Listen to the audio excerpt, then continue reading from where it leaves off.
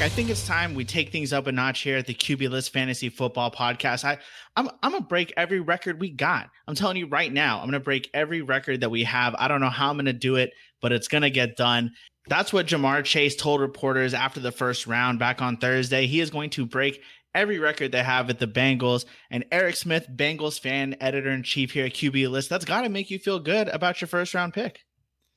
Yeah, receiver at pick 5. He better break all the records. That's all I got to say. So, yeah, I love to hear the confidence. That's for sure. A little rapport with Joe Burrow already. So, let's get it. Hopefully for fantasy purposes, too. He just hits the ground running, fully involved from the start, and we can just pencil him in as a wide receiver every year. Wide receiver 1, that is. So, or a wide receiver. Either of them works. But, hey, receiver is one of those positions. I don't mind it too much as long as they don't become a locker room headache. I think you kind of have to be a little crazy to be an NFL receiver. So, let's go, Ja'Marr. Let's do this.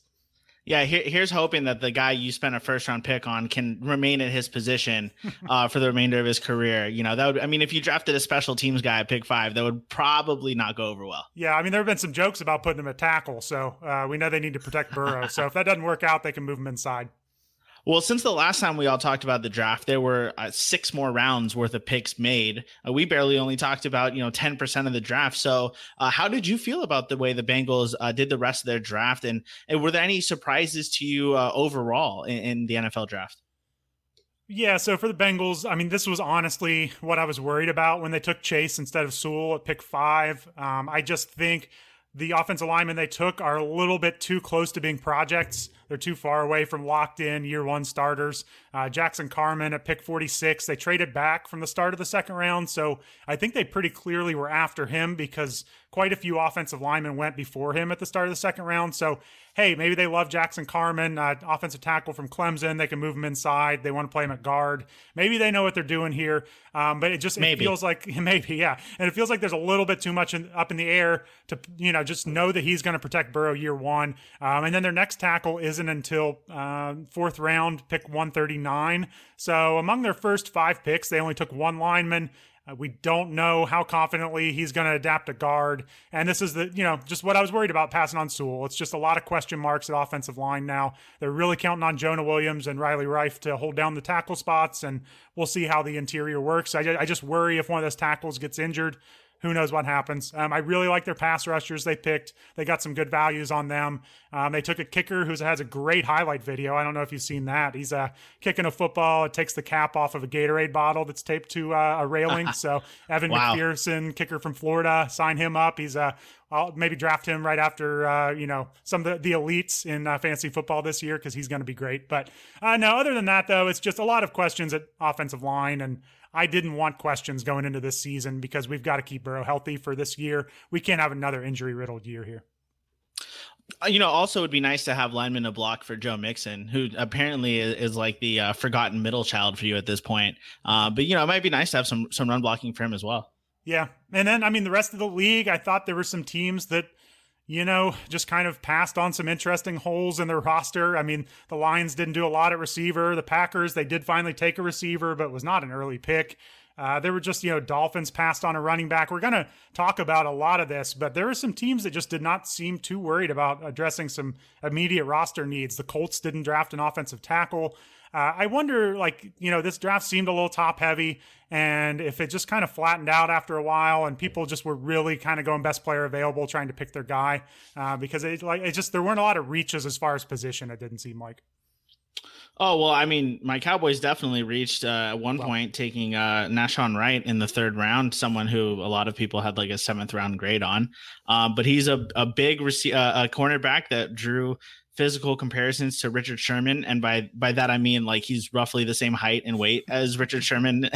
So, let's go back to it's Legion of Boom with Dan Quinn, and he's just trying to recreate, Frankenstein, that defense back together. But we did draft for need. The first 6 picks were all defense. We were one of the worst defenses in the NFL. And then our 7th pick was an offensive lineman, which was also really bad last year. So I don't know about all the other teams, but the Cowboys definitely drafted for need. I'm not going to pretend like I know how to evaluate players as well as our scouts and management do. So I'm going to put the faith in them. But I mean, when it came to the draft, though, the most fun thing was that we had that live chat in our Discord.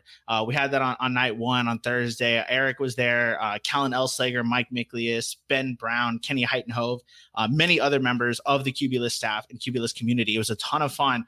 And honestly, we want you to come and be a part of this community and come join in on these live chats that we have. We have this incredible Discord community. We talk football every day, plus baseball, right? I mean, it's Pitcher List, your Pitcher List family. So we obviously have that. We talk basketball, TV shows, food, pets. You can share photos of your pets, and we're all going to tell you how amazing and adorable they are. Basically, anything you want to talk about, it's all here. So head on over to pitcherlist.com/plus to sign up for PL Plus. Be part of the community, and we appreciate all of your support. And come talk to me. Come talk to Eric. Come let us know what you think of Eric's rankings when they get released. Let him know where he went wrong, because that is what we're going to talk about today. We're going to talk about how the rookies slot into the rankings, how that shakes things up, and maybe a few veterans and how they moved in response to that. So let's get right into it and start with the running backs. Running back, obviously, very important position in fantasy football. And really a best case scenario for fantasy value, one of the top running backs gets drafted to our top optimal landing spot in Pittsburgh. And that was Najee Harris at pick 24. I know we talked about it a little bit on Thursday night, but we were also very delirious at that point. So it's a few days later. You've had some time. You've had some, coffee and, just time to think about it, be with your thoughts. How do you feel about Najee Harris now being most likely the Pittsburgh Steelers starter on day one? Yeah, so I still stand by pretty much everything we said. I am starting to have second thoughts. We talked about how he's going to get hyped up and he's going to go in the first round by the time draft season comes around, because that's just the way this goes. I'm having second thoughts about that because, this is a poor Steelers offensive line as far as run blocking. They ran the ball terribly last year.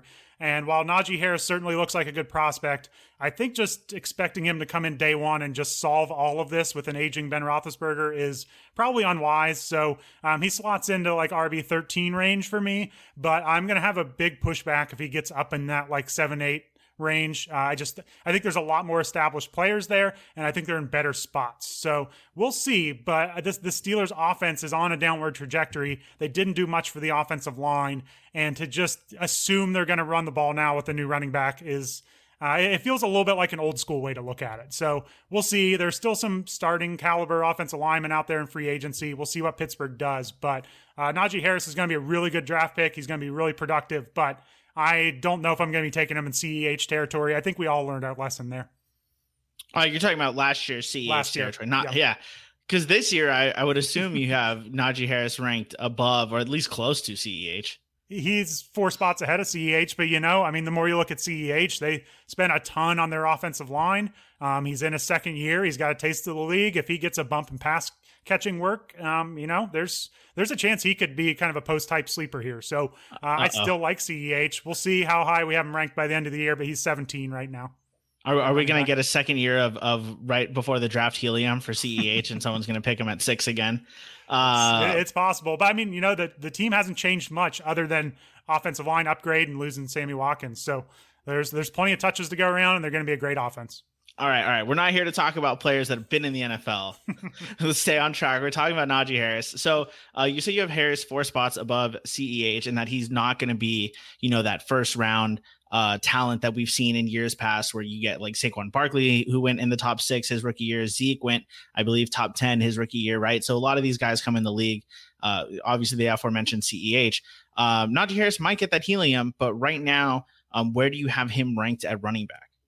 Yep, so he's RB 13. I still have Cam Akers, Antonio Gibson ahead of him. I have DeAndre Swift right behind him, primarily because that Lions offense could be, pretty bad. So terrible. RB 13 for me, clearly in my tier 3, and that tier 3 could swap around quite a bit. So, but he's in the middle of that tier right now. Yeah, the top of that tier is guys like Jonathan Taylor and Nick Chubb. And I'm going to be perfectly honest, I don't think that Najee Harris can get enough helium to get above Taylor, even Cam Akers, because those guys have quite the helium with them as well. Chubb is one of those dudes that always seems to, as we get closer to draft day, and maybe it's because Kareem Hunt is there, people kind of start talking themselves out of Nick Chubb a little bit more and talk themselves into guys like Najee Harris. So I could see him going above Chubb come draft day. Now you have Harris at 13. Fantasy Pros expert consensus rankings have him at 20.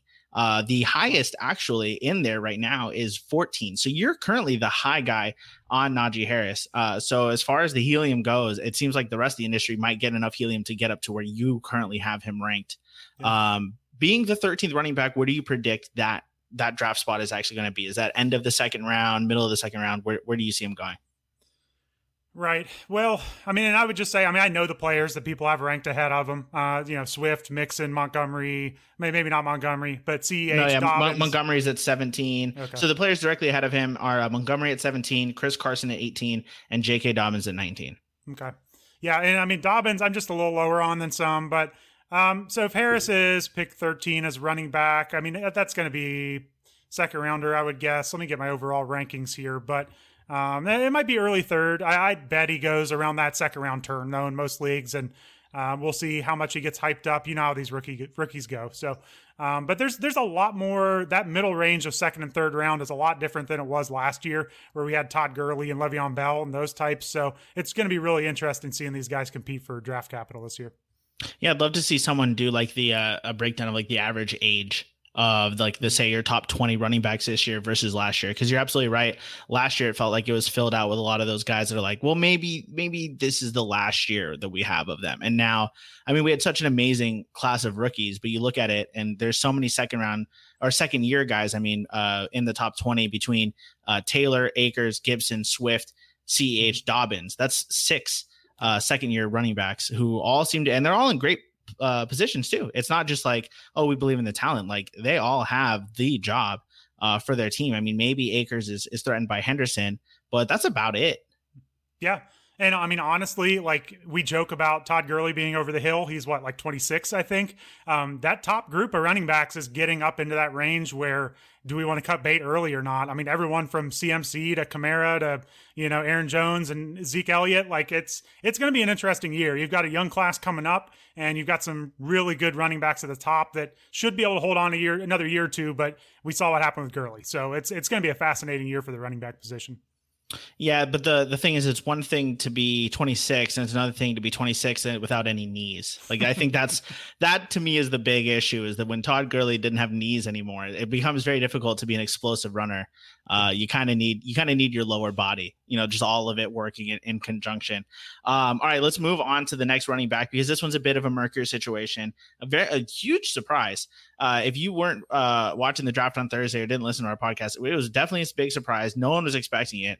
Has huge ramifications for dynasty leagues everywhere, because the Jacksonville Jaguars selected Travis Etienne at pick 25. And obviously that has huge implications for James Robinson, who plummets in the rankings. And we'll get to him in a second, but let's start with Etienne. Eric, you have him ranked in your top 25. Fantasy Pros has him ranked outside of the top 30. Not too far off from each other, but, kind of far enough that whereas you have him as maybe a starting type of running back, they're probably looking at more of like, maybe this guy's a flex player. Yep, and I mean, it just comes down to risk. But I think running back is one of those positions it's awfully hard to just draft safe players that are going to eat up volume just as fast as these running backs fall off the face of the earth. So I'm willing to take shots on these guys. We saw it last year with all the rookies. I think there are reasons they didn't work out. But Etienne in Jacksonville, I mean, they use a high, a late first round pick on him, but high draft capital on him. And I mean, it clearly signals something. He's a big play threat. The knock against him would be that he hasn't necessarily had a 3-down workload in the past. Not your typical like bell cow. So we may be looking at a big play threat who comes off the field more than we would like and may have a little hope for James Robinson. But I think there's enough excitement here. They obviously wanted to upgrade the position. So, as of right now, I've got him ahead of someone like Melvin Gordon. I know a lot of people are going to chase that volume with Melvin Gordon, but he's another that's getting up there in age and he has a threat to him. So I would just rather take a shot on the younger running backs, try to catch lightning in a bottle, and if not, move on to the Mike Davis types to pop up during the year. So Etienne, if he clicks with Trevor Lawrence and Lawrence is as good as advertised and this offense takes off, then there's a lot of potential there. If Lawrence struggles, this could be bad. So this is high risk, high reward. You probably don't have to take him as the running back 24, but that's where I have him ranked. So, it's funny you mentioned that he's not the bell cow type of running back. At least he doesn't profile that way. On draft night, Urban Meyer, new head coach of the Jaguars, stated that they're looking at James Robinson and Carlos Hyde as the 1-2 punch, and then ETN as the third down back. And there's a healthy amount of skepticism around that. I don't think you're using the 25th pick in the draft on a team that has a lot of needs to pick a third down running back. Maybe that's the case right out the gate. But obviously it's not going to be the long-term plan. At least I don't think that was their plan when they drafted him there. How many snaps, like what percentage of the snaps do you think we're going to see for Travis Etienne and James Robinson? What's the split going to look like? Yeah, I mean, I guess Hyde is a big question. It really comes down to how big of a full-blown committee Urban Meyer wants to use here. I would tend to think it's some kind of 60-40 type of split, but if Hyde's out there for 30% of the snaps, then that shrinks that real quick. So I do think that ETN's going to be the third down back, and they're going to use him that way. That doesn't mean he's not on the field first and second downs. I think probably hoping for like 40 to 50% from ETN is a good place to start. Just thinking he's going to come in with two other NFL running backs and get 60%. That's probably wishing for too much here. But as the season goes on, we could see it, and maybe a little bit like a J.K. Dobbins situation. You just hope it happens a little earlier in the year. Yeah, I was actually about to say this has really strong depending on the level of competency you expect the Jaguars to have on the ground, either the Ravens running game from last year or the Lions running game from last year. Right. If they're good at running, they're the Ravens, right? And you've got Ingram and Edwards. There was it was those two and J.K. Dobbins. And it was so frustrating to get Dobbins the playing time that he clearly warranted, but even more frustrating in Detroit, where Kerryon Johnson and Adrian Peterson were standing in the way of DeAndre Swift. And so it makes me wonder, Swift came on strong down towards the end of the season. Dobbins came on strong towards the end of the season. It's very possible that ETN has a similar path where at the first 4, 5, 6 weeks of the season, he's barely on the field, maybe getting 5 to 10 touches at best, but then has his best games towards the end of the season when the team just can't be like, all right, well, yeah, we need the best players on the field at this point. And you may not even have him on your roster by the time you get there. That's the other thing too with fantasy football is we can draft these guys and be like, all right, he's going to be a beast. But then, you're staring down the barrel of all the week 7 buys, and you've got injuries, and you have other players you're interested in. I just don't know if ETN is someone that I want to draft and to trust if I don't even know if he'll be on the field. No, I mean, I totally get it. You have to have a plan for him when you take him. You need the roster room. If you're the type that's going to draft 2 quarterbacks, 2 tight ends, 3 tight ends, just load up your roster at those positions. You're not going to have room probably for an ETN type. Someone like me, though, who will draft 1 quarterback and 1 tight end, maybe 2 tight ends. I have a little bit more roster room, and I'll take shots on players like that and stash them. So you really do have to know how you build your roster.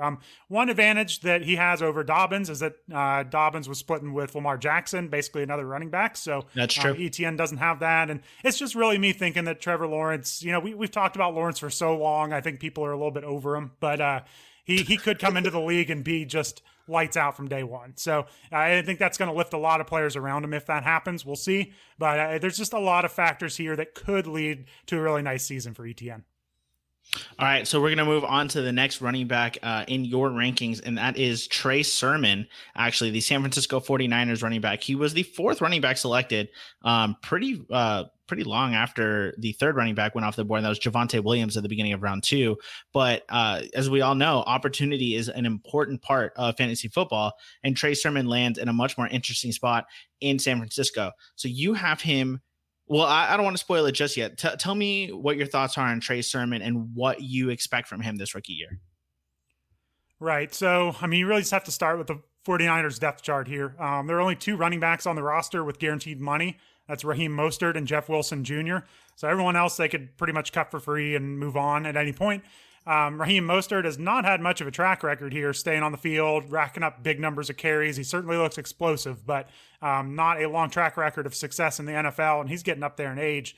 And Jeff Wilson Jr., he was taking special team snaps last year before running backs wiped everything out. I think they like Jeff Wilson Jr. in that role, kind of special teams, goal line type back. So those are the only 2 with guaranteed money. Then you got Trey Sermon at pick 88, Elijah Mitchell, another rookie this year. He was way down at pick 194. And then it's just a bunch of undrafted free agents and Wayne Gallman, who they signed, but they can cut him for nothing. So there's not much here in the way, especially if we don't think Jeff Wilson gets that role he had down the stretch last year. So it's pretty much Sermon and Mostert with occasional Jeff Wilson vulture scores here. But I just think there's a huge opportunity for Sermon. There are a lot of people really liked him coming into this draft. Some even had him as, top 1 or 2 running backs in this class. So big opportunity. Shanahan offense is awesome. If something happened to Mostert, look out. Shanahan's always going to mix and match some, but I think Sermon's good enough out of Ohio State that he could take it over. So he's right with ETN right now. Pick RB25 overall. I mean, ETN was drafted so much earlier, it's hard to ignore that. He was top of the class throughout this whole process. Jaguars spent a high pick on him, but Sermon lands in a great spot here. One hesitation is just, what does Trey Lance do when he comes in at quarterback for the 49ers? How does that process go? But it's kind of similar to Trevor Lawrence. If he takes off, this offense could go with it, and Sermon could be a beneficiary. So he's another one. He's got a lot of boom bust to him, but there is a huge chance for him to blow up this year. Well, I mean, my main concern is if Trey Lance does get the starting job or take over some way through the season, are they allowed to start both Trey Lance and Trey Sermon next to each other? That feels like Trey is that kind of name that it's a fantastic name, but you can't overdo it. You can only have one. No, we'll have to get a name change or a nickname. They'll figure this out. It's probably quarterback gets the upper hand though, so Sermon's going to have to just maybe go by his last name or whatever. Yeah, well. The main thing for me here is I completely understand the opportunity in San Francisco. And you're right. I mean, Raheem Mostert and Jeff Wilson Jr. both did really well in the spurts that they've had over the past couple seasons. The only problem is, they haven't had the kind of workload and consistent workload that shows that they can do it for a full season, partially due to their own injuries, partially due to just, Wilson, what was 4th man on the depth chart to start the season last year, before just everyone got hurt. So it remains to be seen if they can hold up, and let alone if they're better than Trey Sermon. Now, they've been there longer. I have to think that they're going to get the shot before Sermon, which doesn't mean a ton in the Shanahan, offense. We know what that means for running backs, but you basically here for me have like an elite handcuff ranked at 25. And it's someone that I'm drafting to put on the bench and hope that he gets the majority of the snaps in the first couple of weeks. So, I mean, I understand the thought process. I like the aggressiveness. I do feel like it's a little high. I would probably want to get guys like Melvin Gordon and James Conner, who are guaranteed more of the workload ahead of him. And Fantasy Pros agrees with me because the ECR expert consensus ranking on Trey Sermon actually has him at 48. The high person is 28. So not too far off from you. There's some people who have similar thought process to you, but 48th overall for Trey Sermon is a long shot from 25. No, for sure. And again, this isn't like, draft him in the 4th round or whatever. I'm not saying that. I'm just ranking him. And I don't know. James Conner, he certainly had trouble staying on the field. You look at I'm looking at some of the running backs behind Trey Sermon in my rankings. Leonard Fournette and Ronald Jones in Tampa Bay with Giovanni Bernard. Do you know what to do with any of them? Are you that intrigued with any of them? Damian Harris splitting snaps with Sony Michel and their new rookie in New England. It gets messy after them. And I just think there's more upside. I mean, do we want either of the Buffalo running backs, Zach Moss or Devin Singletary? He's at least new. We haven't seen him struggle in the league for several years, and I just really do trust Shanahan. So that's why I'm taking a shot on Sermon over some of these backfields that just have kind of been stuck in the mud for a couple of years. That's fair. I think I still I would want to draft Mostert before I draft Sermon, just because Mostert is going to presumably be the one getting the first crack at the touches, come week 1. And maybe I draft them back to back. Maybe I draft Mostert and then immediately draft Sermon and cover my own tail there. But it just feels like drafting a guy who currently is 3rd on the depth chart, even if he has the potential to get up to number 1 quickly, we're still talking about he's just the best of the backups. Yeah. I mean, I've always been kind of down on Mostert, so maybe this is just a perfect storm for me. But I mean, he is going into his age, 29 season. He got a late start to his career, but I mean, his season high rushing yards is 772. He's talented. He's got a 5.6 yards per attempt in his career, but It's just he's going into his age 29 season. He's never really done it yet. I'm just typically not going to bet on them, and I'm going to go for the rookie. And hey, if it doesn't work out, I drop him and I move on, and I find an injury handcuff that came in and looked good like Mike Davis. So that's just kind of my strategy, but I do get it. If you're trying to load up on volume, he's probably not your pick early on. All right. Well, from one, elite handcuff to another, we've got Denver's Javonte Williams, who was picked right at the beginning of the second round. He is definitely going to be number 2 on that team behind Melvin Gordon. There's no way that he's going to come in and be the starter from day one. What do you expect to see from Javonte Williams? Do you think that he could get a good amount of carries in the way that like Phillip Lindsay couldn't behind Melvin Gordon this year? What do you expect to see? Yeah, I mean, he's a huge boomer bust pick. Javonte is. He was, second round pick 35. That's pretty legit draft capital here. Melvin Gordon saw about 58% of the snaps last year, so that leaves a big chunk of, opportunity for Javonte Williams. Melvin Gordon's going to be 28. There's some reasons here why he could see a big workload. Phillip Lindsay battled some injuries last year, so he struggled with that. And I mean, the rest of the roster is Royce Freeman and Mike Boone, and they're veterans and they'll see snaps, but it's nothing that's going to stand in his way if he impresses. So, if Melvin Gordon got injured, there's a huge opportunity. He could work his way onto the field as a complimentary back anyway. It's with these rookies. I know it's scary having them highly ranked, but who are you going to draft instead of them? So I would take a shot on him later in drafts, see how it plays out early on and move on if it doesn't work. But in an injury to Gordon, this could be a blow-up spot for him. Well, and I don't mind where you have him ranked here. Eric, as ranking of Javonte Williams is at running back 37, right behind A.J. Dillon, who, again, another elite handcuff, and just ahead of guys like Zach Moss and Kenyon Drake. So we're really in like the territory of guys who, one thing breaks their way and all of a sudden they're a bell cow back with a ton of workload, an injury, some poor play on, the behalf of like a guy like Devin Singletary or Melvin Gordon could easily see these guys usurp them and move into number 1 in the depth chart. And we're at a point now where pretty much every starting running back is already off the board. So I like it here. I think 25 for Trey Sermon is too high, even with the context. But I do agree that Sermon's situation is undoubtedly better than Javonte Williams, is just because you're absolutely right. Melvin Gordon is a much more proven and much more reliable, at least in the eyes of an NFL team, starting running back than Mostert and Wilson. And Fantasy Pros agrees with you, by the way. They have Javonte Williams actually ranked 36th. The high guy on him has him at 29th. So there are some people who think of Javonte Williams as like the best of the backup running backs, and you got him kind of in that mix. Right. Why did you, so putting him in AJ Dillon, Zach Moss, Kenyon Drake, though, like that kind of like 4, yeah, and we'll throw James Robinson in there as well because we don't know exactly what James Robinson's role is there. So spoilers, here's 5 running back rankings for you. We've got Robinson at 35, Dillon 36, Javonte Williams 37, Zach Moss at 38, and Kenyon Drake at 39. What separated these 5 guys for you in terms of how you rank them? It's tough. I mean, I think James Robinson, as far as he drops with this draft pick, obviously of ETN, I mean, we've seen enough rookie running backs come into the league and not be able to stay healthy, in training camp that, if that happened with ETN, Robinson's right back to his role. So there's some reason for optimism with Robinson. That's kind of why I gave him a leg up. He's going to see work still. They're not going to just completely phase him out. Dillon, he is just like total, like if it hits with him, this could be huge. I mean, they get rid of, it's just Aaron Jones right now. Not a lot of additions to the offense. They lose Jamal Williams. That's the name I was looking for. I would expect Aaron Jones to play more third downs. That could open up some early down work for Dillon, but I think he's just an elite handcuff. If something happened to Jones, you're starting Dillon every week.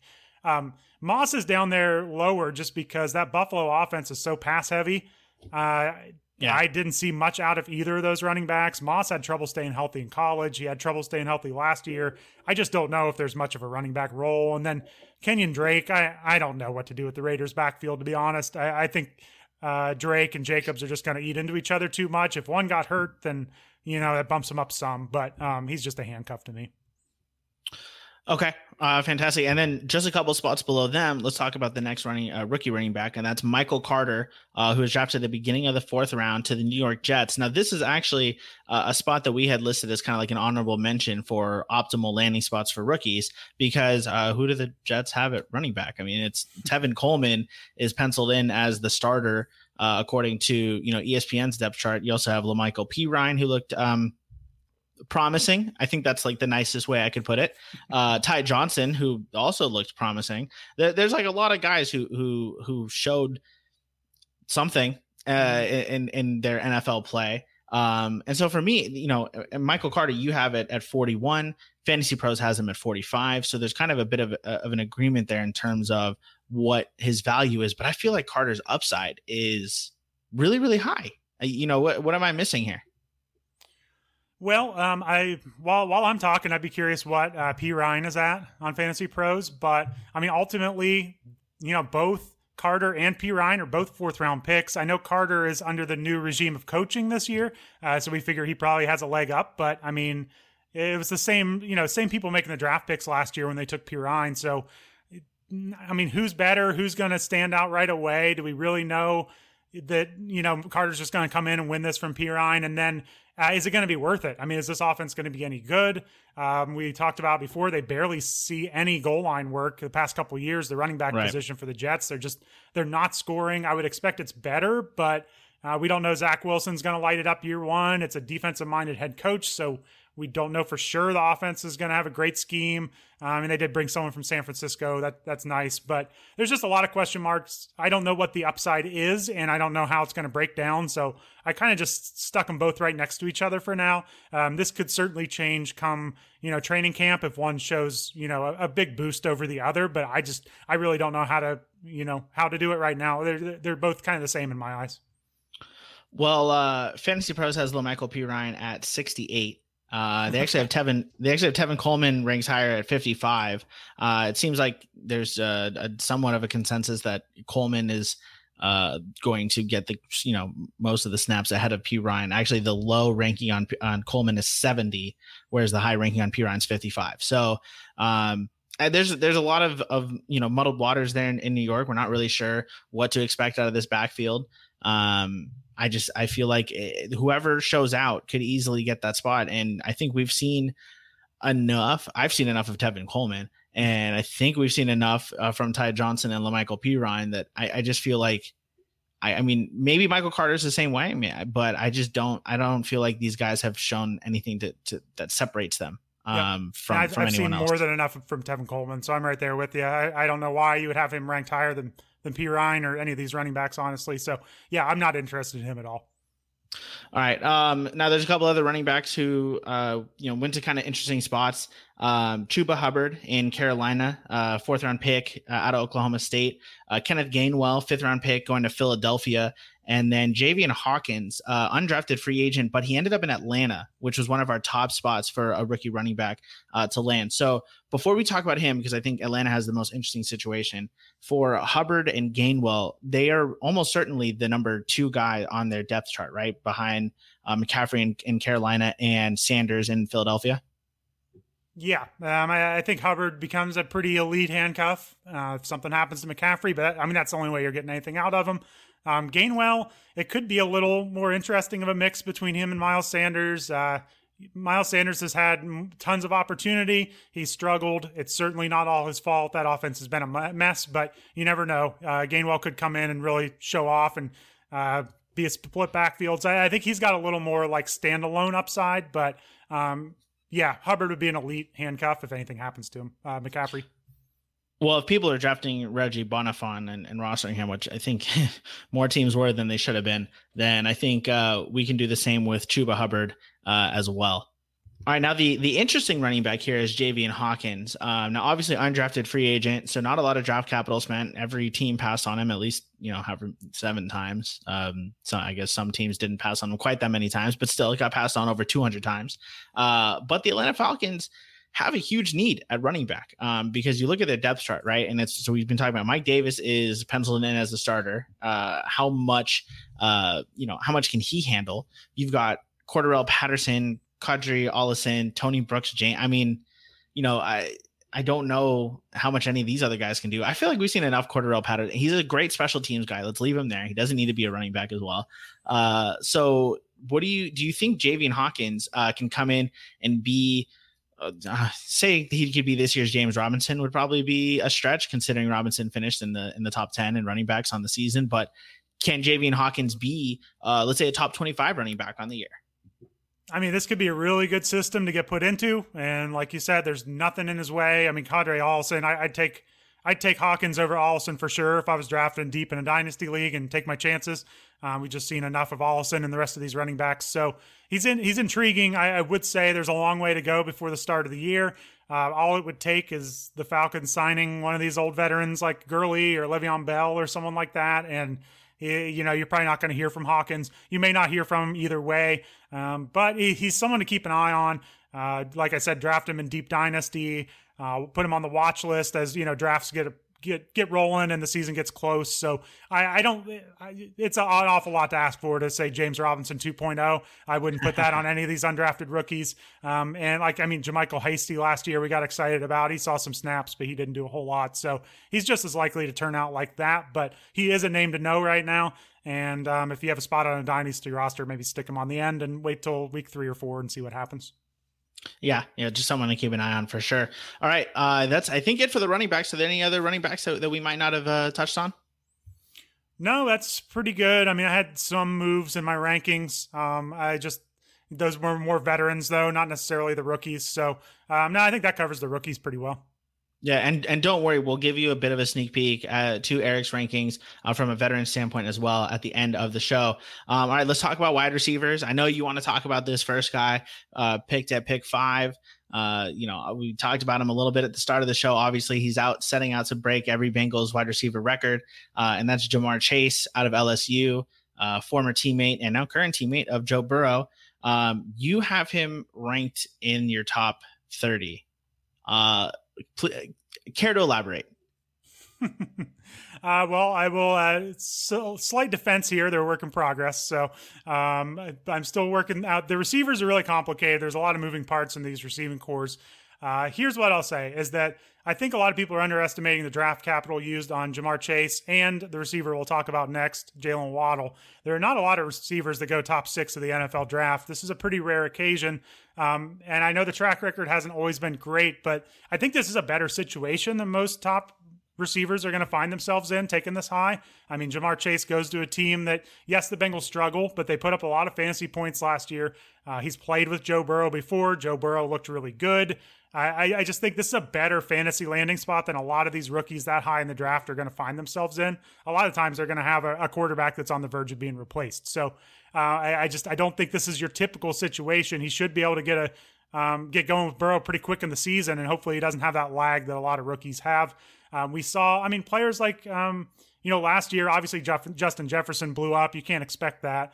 But CeeDee Lamb, he was pretty much the consensus number 1 receiver last year. He lands in a crowded receiving core, and he still had a really solid fantasy year, even with Dak Prescott getting hurt for most of the season. So I think we've seen enough of these rookies come in and contribute right away that we shouldn't just run away from them. And then when you combine this draft capital, familiarity with the quarterback, a team that's going to be throwing a ton, I don't know. I don't see why we should be down on Ja'Marr Chase going into year 1.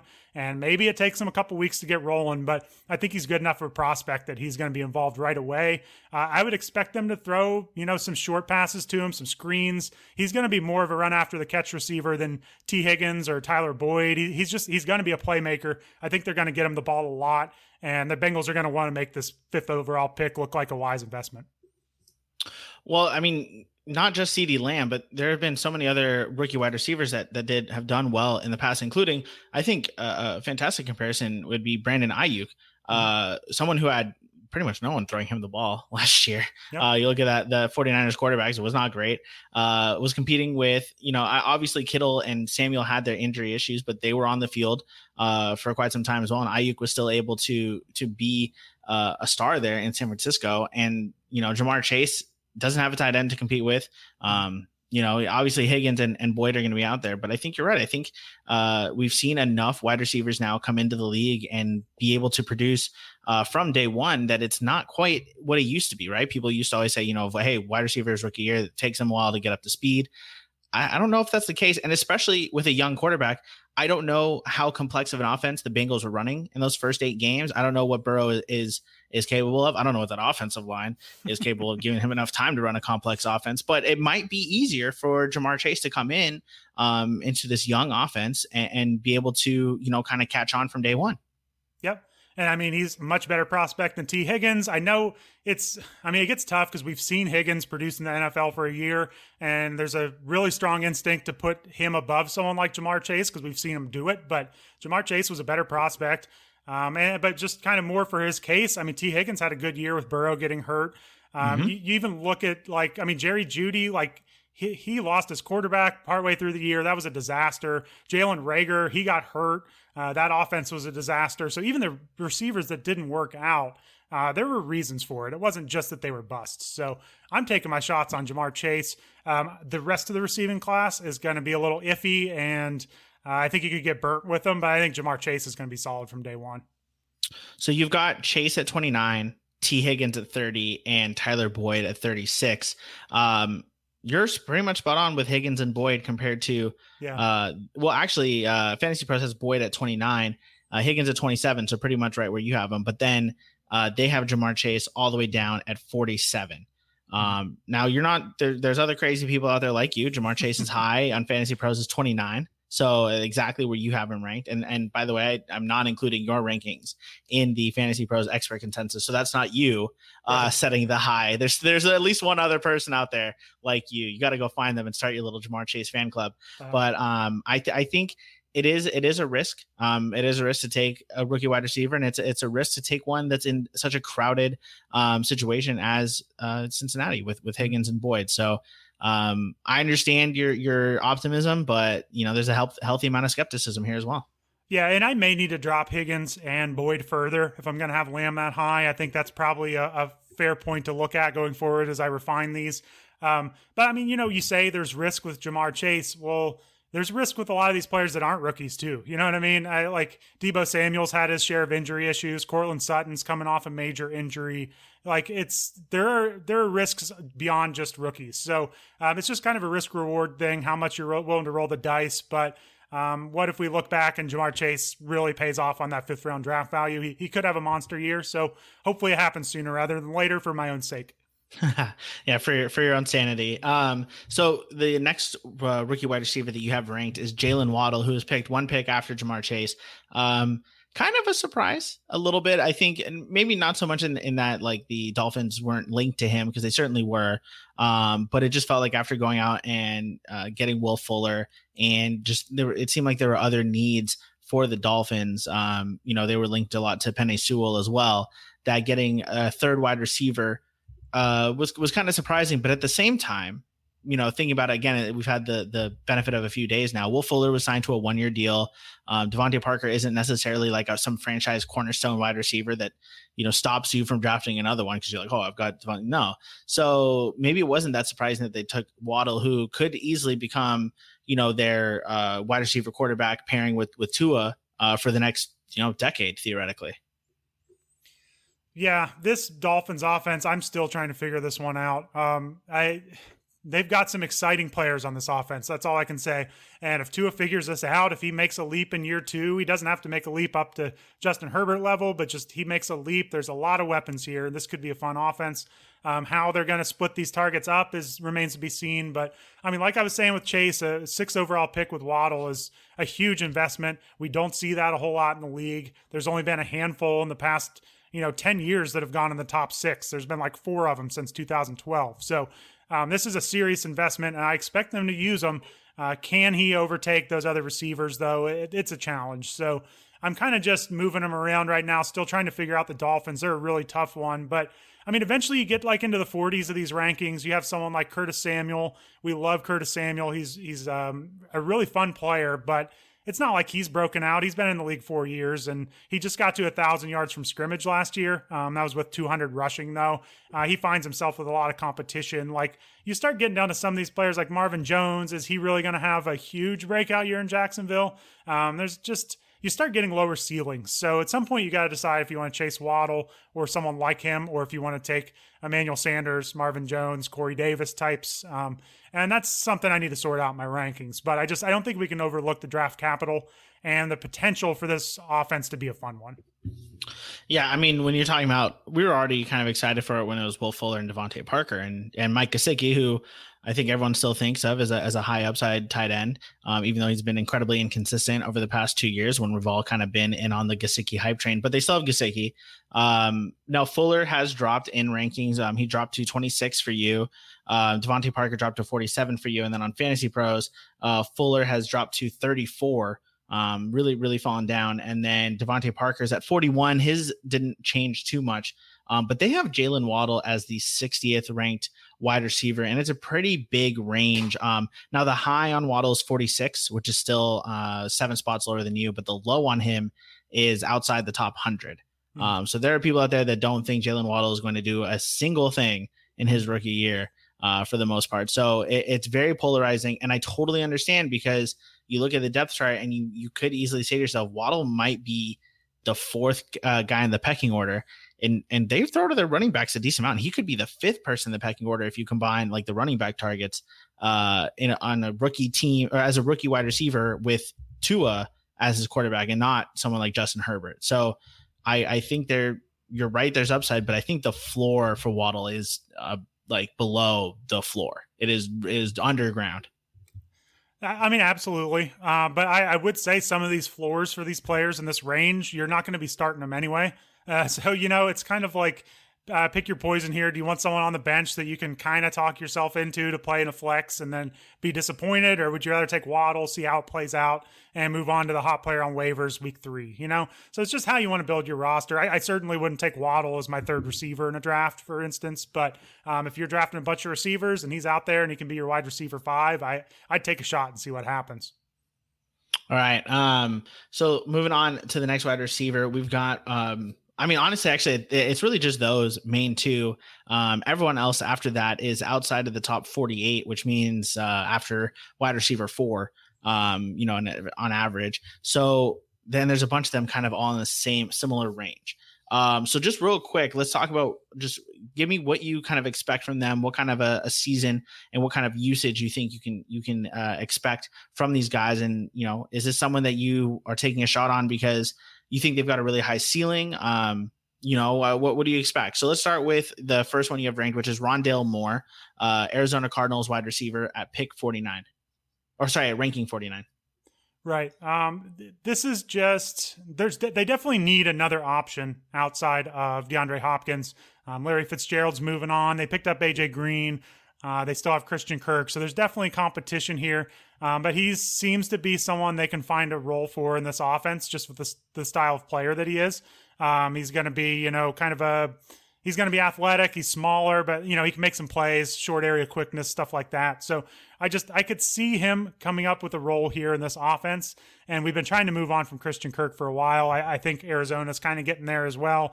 And Kyler Murray could have a breakout year. And I just think his spot is really intriguing. So this is certainly one you don't want to rely on early on. He could be nothing, but if they decide to factor him into the offense, I think he's got a pretty solid weekly role in his cards. So I'm definitely looking at him in this offense. I don't love Cliff Kingsbury, but I think Kyler Murray might be just good enough to offset that. So hopefully this is Kyler Murray's kind of Russell Wilson type year, and he really takes another step and carries everyone with him. I just want to point out, I corrected myself earlier when I said that Rondale Moore was at pick 49 when I meant to say rank 49. But Rondale Moore was also the 49th pick in the NFL draft. So I should have just left it. Yeah. Right after him, you've got Devontae Smith at pick 50. Now, ranking 50, he was pick 10 in the draft. Traded up, the Eagles did, with the Cowboys to get Devontae Smith and jump ahead of the Giants and beat them out for it.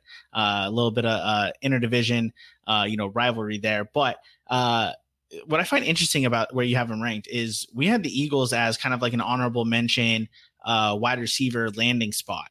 and the Eagles used the 10th pick to get the Heisman winner out of Alabama, and he's ranked below Rondale Moore, who we didn't identify the Cardinals as an optimal landing spot, and was taken much late in the draft. So I know you were lower on the Eagles than I was about their potential for a rookie wide receiver, but it feels like to me DeVonta Smith, best case scenario is Rondale Moore is the number 2 in an offense behind DeAndre Hopkins. Best case scenario for DeVonta Smith, if he's the number 2, he's behind Jalen Reagor. We're talking a much better opportunity. Obviously, the difference from Kyler Murray to Jalen Hurts is massive, but Murray's also not like he gets a ton of his value from running. It's not like Kyler Murray is getting all his value through the air. So talk me into why you have DeVonta Smith so low, because I think DeVonta Smith should be closer to Jalen Waddle. Yeah, I don't love what the Eagles are doing just in general. They've missed on a lot of picks. They've kind of mismanaged the roster. I'm just not really buying into that offense. I think there's. I love this, by the way. Continue to talk trash about the Philadelphia Eagles. This makes me very happy. No, and I actually used to be kind of a low-key Eagles fan. I like the Donovan McNabb, those Eagles years. So I definitely don't have anything against them. But no, I don't know. With Hurts throwing the ball, I see him running a lot. I see them getting the ground game going. And I just don't know that there's a consistent passing volume there. You're forgetting about Dallas Goedert, who's also there. I know Ertz is probably on the way out, but if he does stay around, those are 2 options. There are other options to take away from him, and I think it's going to be a lower volume passing game. So there's just a lot less questions around Kyler Murray than there are Jalen Hurts for me. So that's what's holding me back. It's really just the quarterback here. There are a lot of people have questions about Smith. He's weighs 166 pounds. They're worried about if he's going to hold up. I worry, not that they're the same player. I just worry he's a little closer to like Henry Ruggs in his first year for fantasy purposes than he is, Justin Jefferson or something, but we'll see. It's going to take a big leap from Hurts, and he's really going to have to take over the primary role in this passing game. Thanks for bringing up Dallas Goedert. I would like to amend my previous statement. Best case for DeVonta Smith is that he's the number 2 option behind Dallas Goedert instead of behind Jalen Reagor, because he'll surpass Jalen Reagor. Right. It's not like Reagor has some stranglehold on the top wide receiver spot in Philadelphia anyway. No. So my point still stands. DeVonta Smith could still easily be the number 2 option there. But I completely understand. And yes, you're right. I mean, at 166 pounds, it's very small for a wide receiver. The NFL is now a 17-game season. I mean, there's definitely questions. But I think that he's got a ton of upside and a ton of draft capital as well. Baltimore selected Rashad Bateman at pick 27. You have him, inside your top 60 as well. I mean, it's a tougher position in Baltimore, but is there any hope that Lamar Jackson could support a second fantasy receiver? Or are we hoping, if we are into Bateman, are we hoping that this is the death of Hollywood Brown? Right. I mean, I hate this landing spot, to be perfectly honest, but there are a lot of people really high on Bateman coming into the draft. He could just be a top-end receiver here, and I think he could make it work to some extent, even in this run-heavy offense. Baltimore spent a lot of capital on wide receivers between Sammy Watkins, Rashad Bateman. They drafted another receiver later in the draft, so they clearly want to get the ball to the receivers, a little less maybe running and tight end passing. So there's the Ravens are still going to score touchdowns. That's a benefit. He could score a decent amount of touchdowns, and if he can really just develop year one, he's got some upside. But yeah, this is a low volume passing offense. So unless Lamar takes a jump, which I don't think is out of the question, but I also wouldn't go into the year counting on Lamar just suddenly becoming a great passer. It's probably going to hold Bateman back, but I do think he's a really talented player, and it's a good team that'll score some points. All right, there's 4 wide receivers that were picked by teams that we had identified as optimal landing spots. So they listened to us and we're like, oh yeah, that's right. We should draft a wide receiver. That's a thing our team could use. So I'm just going to go in order of when they were drafted. And I want you to kind of rank for me these 4 wide receivers and which ones are on your fantasy radar. So first was the Chargers selecting Josh Palmer in round 3 at pick 14 out of Tennessee. Then Green Bay selected Amari Rodgers 8 picks later, still in the 3rd round out of Clemson. At the beginning of the 4th round, the Titans selected Dez Fitzpatrick out of Louisville, and then Detroit almost right after took Amon-Ra St. Brown out of USC. So of those 4 wide receivers, Palmer, Rodgers, Fitzpatrick, and St. Brown, which ones are on your radar for fantasy purposes? I think you have to put Amari Rogers on your radar in Green Bay. That doesn't mean he's a different kind of receiver. I don't think he has elite upside that some of these more well-rounded receivers are going to have, but I think he could certainly develop a role in this offense. Amari Rogers he's just a little bit more of a like tackle breaker, someone they're going to get involved like with his versatility, maybe end arounds, getting the ball in the short game. So I think he could have a role and he could be intriguing and he may be able to contribute this year. I don't think he's got that complete receiver package. So he's maybe got a little bit less of a ceiling, but I do think there's certainly a role for him in that offense. St. Brown in Detroit, that's just such a wasteland there. He's fighting with Tyrell Williams and Brashard Perriman and Quintez Cephas. It's just there's a ton of opportunity where he's picked, though. It's just there's no guarantee that he's going to be good year one or the coaches are going to trust him. But he's one of those that could shoot up draft boards coming into the year. If, he's in practice, he's in preseason games, whatever we have, and he's lighting it up, he could be their de facto number one receiver. So it's pretty much Hawkinson and Swift and not a lot else in that offense. So I'm intrigued by him. Other than that, as much as I want a receiver to happen in Tennessee to go along with AJ Brown, they do have Josh Reynolds competing for snaps as well.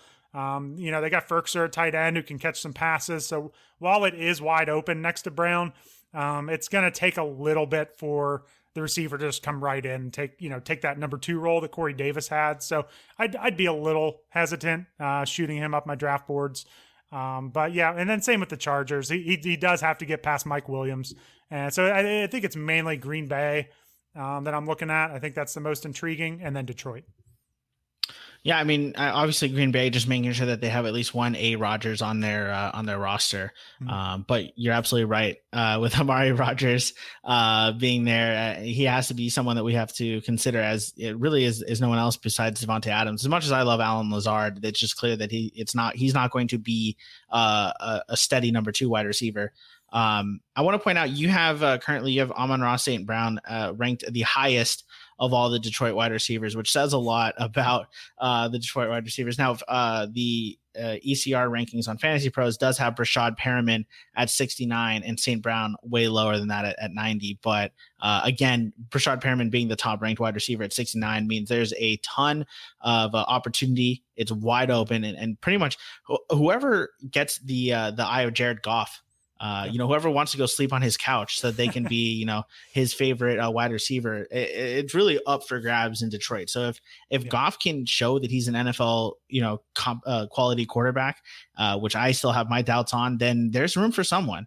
And it can't, they could go the Raiders route and it's just the tight end and the running back, and that's all we can trust. But I think there's going to be someone that emerges as like a fantasy relevant wide receiver. I just don't know if it's going to be St. Brown.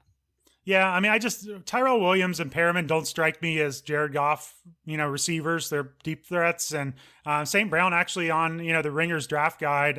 It's an awesome draft guide. Even after the draft, it's still fun to look at. But they kind of say shades of Robert Woods for St. Brown. Goff's made it work with Robert Woods before. I know it's a totally different play caller and offense. But I just think St. Brown maybe has a little more chance at like PPR, upside where he's catching some short passes. I just don't see that happening with Tyrell or Perriman. They're downfield stretchers. Yeah, I think really what we need to do is just keep a close eye on any news stories that come out of Detroit as to who's living with Jared Goff, and then draft that guy. Okay, let's talk about tight end. There's really only one. That's Kyle Pitts. Now, there's been a lot of talk about Kyle Pitts for a while now, because when you have a tight end that goes in the top 5 in drafts, there's a lot to talk about. And people are calling him the best tight end prospect. Some people are saying since Vernon Davis. Other people are just saying, the best tight end prospect. Vernon Davis isn't even in the same breath as Kyle Pitts. I find that hard to believe, but the point is this is easily the best tight end prospect in the last decade. Coming into the league with insane draft capital at pick 4, coming into a great situation in Atlanta, team that is, we know they air the ball out. We know Matt Ryan is not afraid to sling it. We know that they have no running backs right now to give the ball to, basically. So we're looking at pretty much the 3rd receiver in Atlanta. And for Fantasy Pros, there's still a healthy amount of skepticism about a tight end coming in and being productive in year 1. So he is ranked 11th behind Tunyon, Gesicki, and just ahead of Higbee. In fact, some people have him ranked as low as 24, basically saying he's just not going to be fantasy relevant as a rookie. Where do you have Kyle Pitts ranked?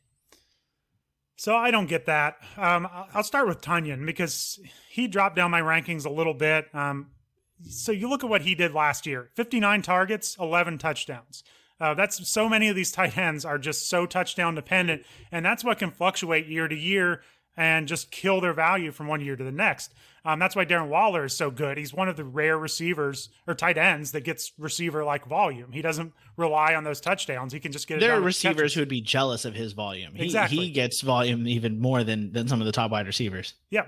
So, that's what we're looking for here. And if we don't get that, we might as well just take our shot on the year's Robert Tonyan or, Tyler Higbee or whoever it is. So that's why I don't get the hesitancy with Pitts. He is a tight end that could see wide receiver volume early on. I know it's going to be tough with Julio and Ridley ahead of him. We'll see how that shakes out. Sure doesn't look like Julio's getting traded, but I would take my shot on him. Now, I have him ranked at tight end 5. There's a big asterisk here. I still don't think I will draft him where he's going to go in drafts. I think somebody's going to jump the gun on him in every draft. And I pretty much, if I don't get one of the top 2 or 3 tight ends this year, I'm going to wait pretty long. So I have Pitts ranked 5th at tight end, but it doesn't mean I'm going to draft him. I've been moving Logan Thomas higher up my rankings because he gets a lot of volume. He's someone I think I could see with Fitzpatrick coming in. That's going to be a fun offense. So I have Pitts 5. I don't know how often I'm going to get him, but I'll chase that upside. It's worth it. And if it doesn't work out, you just move on to, maybe Irv Smith on waivers or Jonnu Smith or Tyler Higbee gets a connection with Stafford, whatever it is. I'll take my shot with Pitts. I love that when you named the guys that you take at the end of the drafts, you named a selection of 3 out of 4 players, and the guy in the middle that you left out that you skipped over was Evan Ingram. Uh-huh. I'm so glad that we're finally helping you. This is just a reminder to everyone that if you have a problem, you seek help. You can get help. There's any type of addiction, right? You want to get that help. And look at Eric. He's, I think, 10 steps into his 12-step program now. I'm really proud of you, buddy. We're getting off that Evan Ingram addiction. I love it. They added so many pass catchers. I just couldn't look past it anymore. I was like, he's just splitting too much work now. Right. Absolutely. So Kyle Pitts at 5, you have him. That means you have him ahead of one of these guys. There's definitely no way you have him ahead of Kelsey, Kittle, or Waller. Even though I've seen some people say Pitts' ceiling is Travis Kelce, and I think that's absolutely ridiculous. But there's no way you have him ahead of one of those 3 guys, which means to get him at 5, he has to be ahead of either Mark Andrews or TJ Hawkinson, who you had last time at 4 and 5. So who got bumped to make room for Pitts? Mark Andrews did for me. Everything is just coming up perfectly for Hawkinson. I moved him up to 4. There's, like we just said, there's no competition in Detroit. Andrews, it's just, it's a little bit like I was saying before. It's just, you're so touchdown dependent with him. He had 58 catches last year, 7 touchdowns. It's still a really good season, but with all these receivers they've added, with the limitations of Lamar Jackson, I don't know if we're going to see that 100+ targets. Maybe we do out of Andrews, but I don't know if we're going to see that. And I just think there's more of a chance of that from Pitts. It could look bad. Andrews is a talented player, but it just felt last year they were just trying to throw the ball into tight windows to Andrews all the time. It was getting pretty ugly over the middle with Lamar. I think they're trying to go a little bit of a different route on offense, and I wouldn't be surprised to see his numbers drop some. So give me Pitts, but I'll take Hawkinson over Pitts. I just think he's in a great spot. We're probably underestimating the production that Hawkinson's done in his first 2 years in the league as a tight end. So Hawkinson is kind of full steam ahead right now. Well, and Hawkinson's a perfect example of why we should be skeptical of Kyle Pitts, because Hawkinson came in with an insane pedigree as a first-round tight end as well, and he is not. To say he's not lived up to it would be to say that the expectations were unfairly high, because Hawkinson has had a successful first couple of years in the NFL. Mm-hmm. Now with him moving up to 4, leapfrogging Mark Andrews, and we're kind of getting into the veteran, the sneak peek of the rankings. We've got 2 more positions to talk about, but with Hawkinson, it's funny. There's an alternate universe where the Dolphins do maybe the smart thing and take Sewell with their pick at 6, and the Lions take Jalen Waddle at pick 7. And now Hawkinson, maybe Kyle Pitts is number 4 in that instance, and he leapfrogs both Hawkinson and Andrews. Yep, it's There were a lot of things that changed with that pick for sure. I'm just looking at Hawkinson here. I mean, yeah, he was the 8th overall pick. That compares favorably to Pitts. I do think Hawkinson's the type that's a good blocker too, so he kind of gets trapped in that role from time to time. I'm just hoping the Falcons unleash Pitts here, and it's in a better passing game as well. Yeah, I think when we were talking about it, either on the Thursday night podcast or perhaps last week when we were talking about the Pitts to Atlanta rumors, that we were thinking of Pitts more as like the you know what, it kind of reminds me of when Marcus Colston was tight end eligible 15 years ago now. Yep. We're really going back there, but a guy who, you know, was technically the tight end, but was really more of a receiver out there. And that's what we might see from Pitts early on, is just a guy who basically plays a receiver role, almost like, you know, rookie year Evan Ingram, and hopefully a lot better than Evan Ingram ever was. But, you know, more of a route runner. Hands. More of a route runner, more of a pass catcher, and less in type of, you know, complex blocking schemes and stuff like that. And they can rely on him out there. You know, we know Matt Ryan doesn't need a ton of time to get the ball out. So, you know, maybe they don't need the extra blocker and they can let Pitts run wild a little bit more. That would, if Pitts was a wide receiver, I don't think there'd be any question about him coming in and being able to produce from day one. But the fact that he's listed as a tight end is where, you know, people are starting to be skeptical. Yep. So I understand the ranking. I like it. And I'm with you. I think you're absolutely right in terms of most of the people at QB list probably aren't going to have a lot of Kyle Pitts, except for someone in the staff league, because those tight ends in the middle always get pushed up. Yep, for sure. All right. So biggest movers in your rankings, because we have your new set of rankings coming out sometime this week, presumably. One day. Keep a close eye on QBList.com and on our Twitter at the QB List for when the rankings come out. We talked about tight end. We kind of touched on the running backs. Let's talk on the biggest riser, and not necessarily the biggest riser, but one of the more interesting ones. And that's James Conner.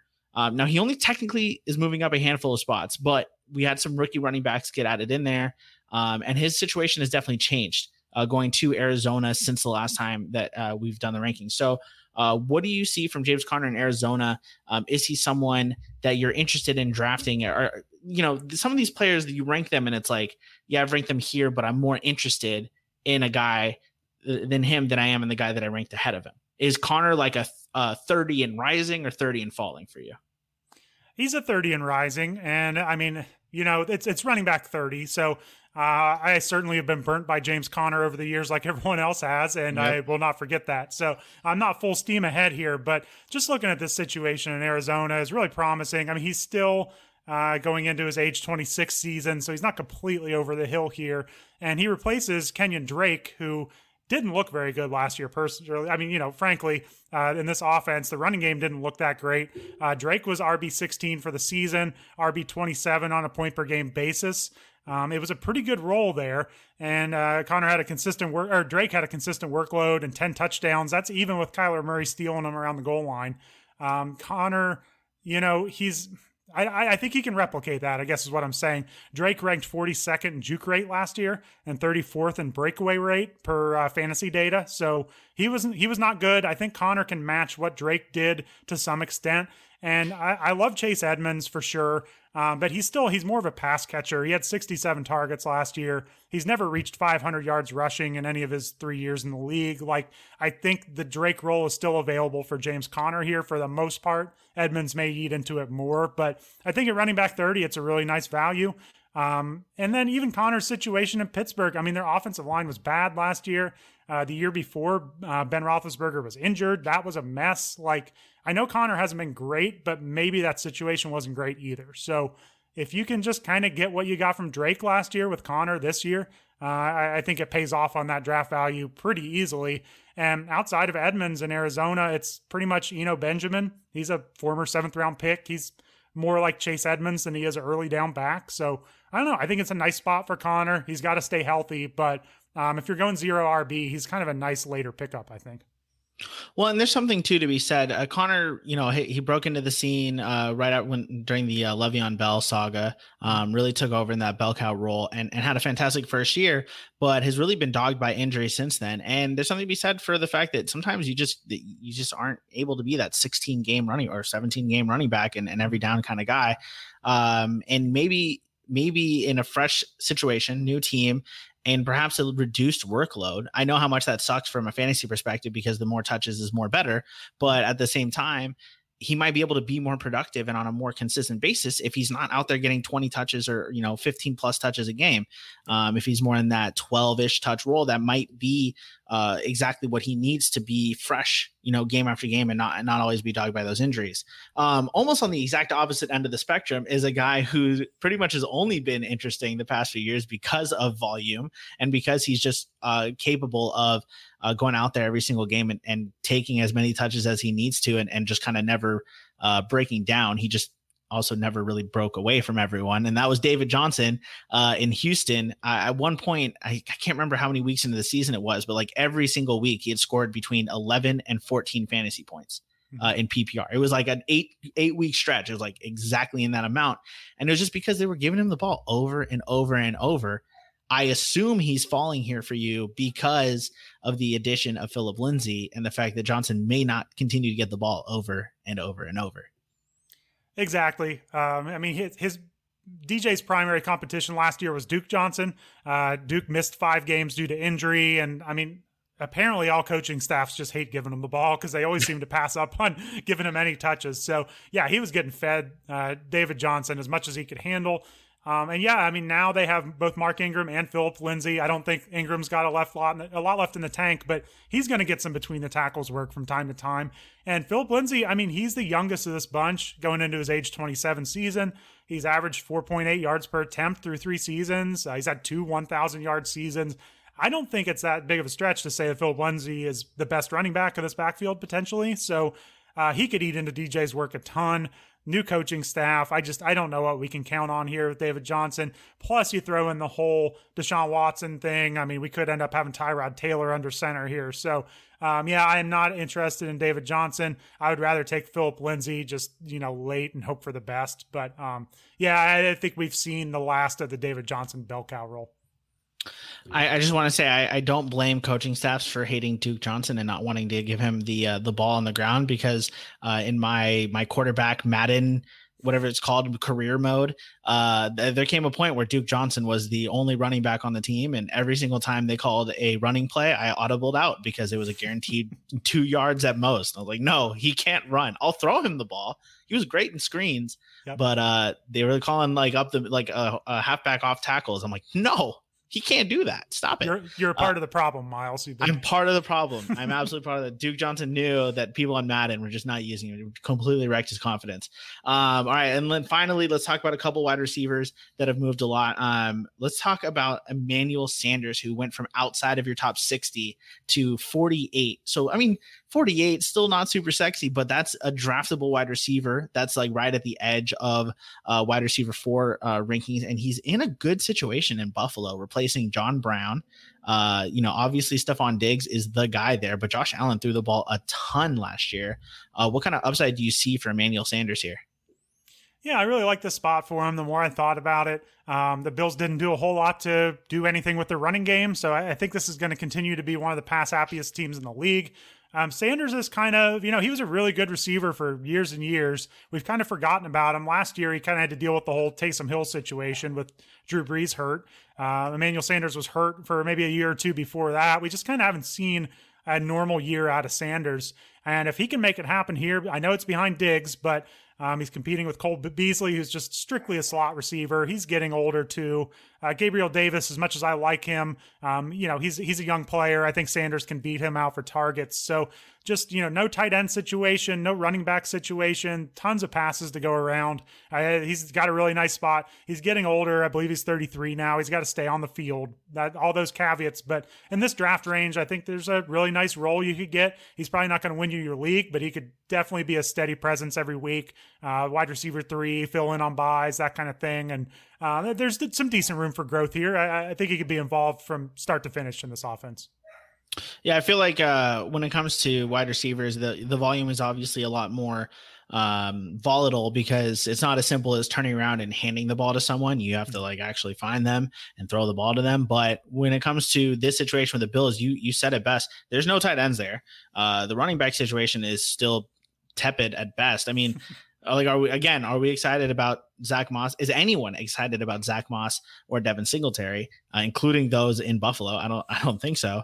And Josh Allen can't throw the ball to Stephon Diggs always, even though, he joined like DeAndre Hopkins and Devontae Adams as far as like, hey, I'm not even going to look at anyone else. I'm just going to throw the ball to Diggs. There still has to be someone else who's going to get the passes. And, in Arizona, they were throwing the ball to the running backs. They were throwing the ball to Kirk. They're throwing the ball to Larry Fitzgerald. They're contractually obligated 5 times a game. In Green Bay, you had Tunyon, you had Jones. Buffalo doesn't have anyone else. It's Diggs, and that's it. And so Sanders is set up perfectly here. And again, just remember the Cole Beasley flow chart. If Sanders is hurt, though, Cole Beasley will be in line for a lot of work. So just keep that in mind when you're drafting the Buffalo Bills wide receivers. Finally, let's talk about the biggest faller. And this is a big tumble. This is a big tumble. Antonio Brown was ranked 31st in your 2 early rankings, and he is now almost out of your top 60. He's currently sitting at 58. I know he's not on a team, and so that's a big part of it. But like, what do you see from Antonio Brown? Yeah, well, actually, Antonio Brown is back with the Bucs. They are so crowded in the receiving core, you may not have noticed. But this is a pretty clear drop. It's just when I ranked him at 31, I was hoping either he would leave to a new team or, Chris Godwin would leave for a new team. I didn't think they were all coming back for another year. Somehow the Bucs managed to pull this off and keep everyone together. So that's why I was optimistic on Brown. I thought he still has something left in the tank, especially if Godwin left and Brown came back. I just thought Brady would latch onto him and he could have a nice season, but that didn't happen. Now he's third, behind both of those, elite receivers, really. So I just don't see a lot, barring a major injury. I don't see a lot of room. The running back is stacked here. There's just so much to go around in Tampa Bay. It's hard to get excited about him now. Yeah, so I just looked, and Antonio Brown signed with the Bucs a week ago. I think one day after the Julio Jones rumors came out, and obviously we're in pre-draft mode. So, I don't know if Brown is trying to lay low with all the times he's been the headline in the news over the past couple of years. But boy, did he pick the perfect time to sign and for no one to notice, because we were all Julio Jones things happened. And then maybe even Brown hit up Aaron Rodgers and was like, hey, make a big stink. I don't want people knowing that I resigned. So then we had the Rodgers stuff to deal with. There's too much going on during this, off season of the NFL, right? I mean, we're all talking about the draft, and Antonio Brown's like, all right, cool, I'll head back to Tampa Bay. We can all change. I can stop drafting Evan Ingram. Antonio Brown can stop stealing headlines. This is just a new world here. Yeah, and signing right before the draft, maybe Tampa Bay assured him they weren't going to draft another wide receiver to put ahead of him. So, maybe he was waiting on that promise from Tampa Bay. But yeah, it's not a great situation. We did see last year what the upside could look like, but a lot of times when he did well, it was because either Evans or Godwin didn't play. It's not like at this point in his career, I know Antonio Brown has had the best wide receiver in the NFL pedigree, but he's not better than Mike Evans and Chris Godwin right now. And it's hard to make him a concerted effort to make him the guy when you'd be actively hurting your team to do that. So short of a major injury in Tampa Bay, I'm with you. I don't see it. I think this was probably the worst case scenario for Antonio Brown's fantasy football, stock, which obviously I'm sure he thought about a lot when he signed. He's like, all right, what is this doing for my fantasy football stock? Naturally. But that's what all the players and coaches should be doing. Maurice Jones-Drew did an AMA on the fantasy football subreddit and talked about how he would always draft himself first when he was playing. That's what everyone should be doing personally. I think there should be way more of an influence of fantasy football when it comes to how NFL decisions are made. We would be better GMs than some of these guys out there for sure. From our armchairs, we definitely know way more, but that's going to do it for us here today. I know there's more rookies that we didn't even talk about, but these are all the ones that are mainly going to be fantasy relevant. It would take like a big injury for Seattle's wide receiver, Deckridge. I don't even remember what his name is, but it would take a big injury for a guy like him to be relevant. So, we pretty much touched on all the relevant ones today. Eric, what do we got coming up here at QB List? Yeah, so rankings are coming out. Look for those. I'm going to have some pretty long write-ups on them as well. So this is my updated rankings from the way too early ranks, draft update. I just want to take some extra time and make sure I felt good about them. A lot of moving parts. So keep an eye on the rankings, more podcasts coming. Other than that, though, we'll just kind of do some going deeps here or there, but we will start getting ramped up as the off season draws on. Definitely, I'm going to try to do some best ball drafts inside the Discord. Dynasty drafts are approaching, rookie drafts. So there's a lot to get excited on. We'll have lots of drafts inside the Discord. So if you're interested, come join us, PL Plus. Pretty much you can find, once the best ball, the dollar Yahoo best balls start up, you can find somebody drafting those about once a night. So yeah, come join us and just do as many drafts as you can this offseason. Yeah, and you can also ask us for our advice during your drafts, as long as we're not also in that draft. I mean, we might still help, but I don't know. If my money's on the line, I might not give you the best advice. But that's going to do it for us today. Thank you all so much for listening, and we'll see y'all next time.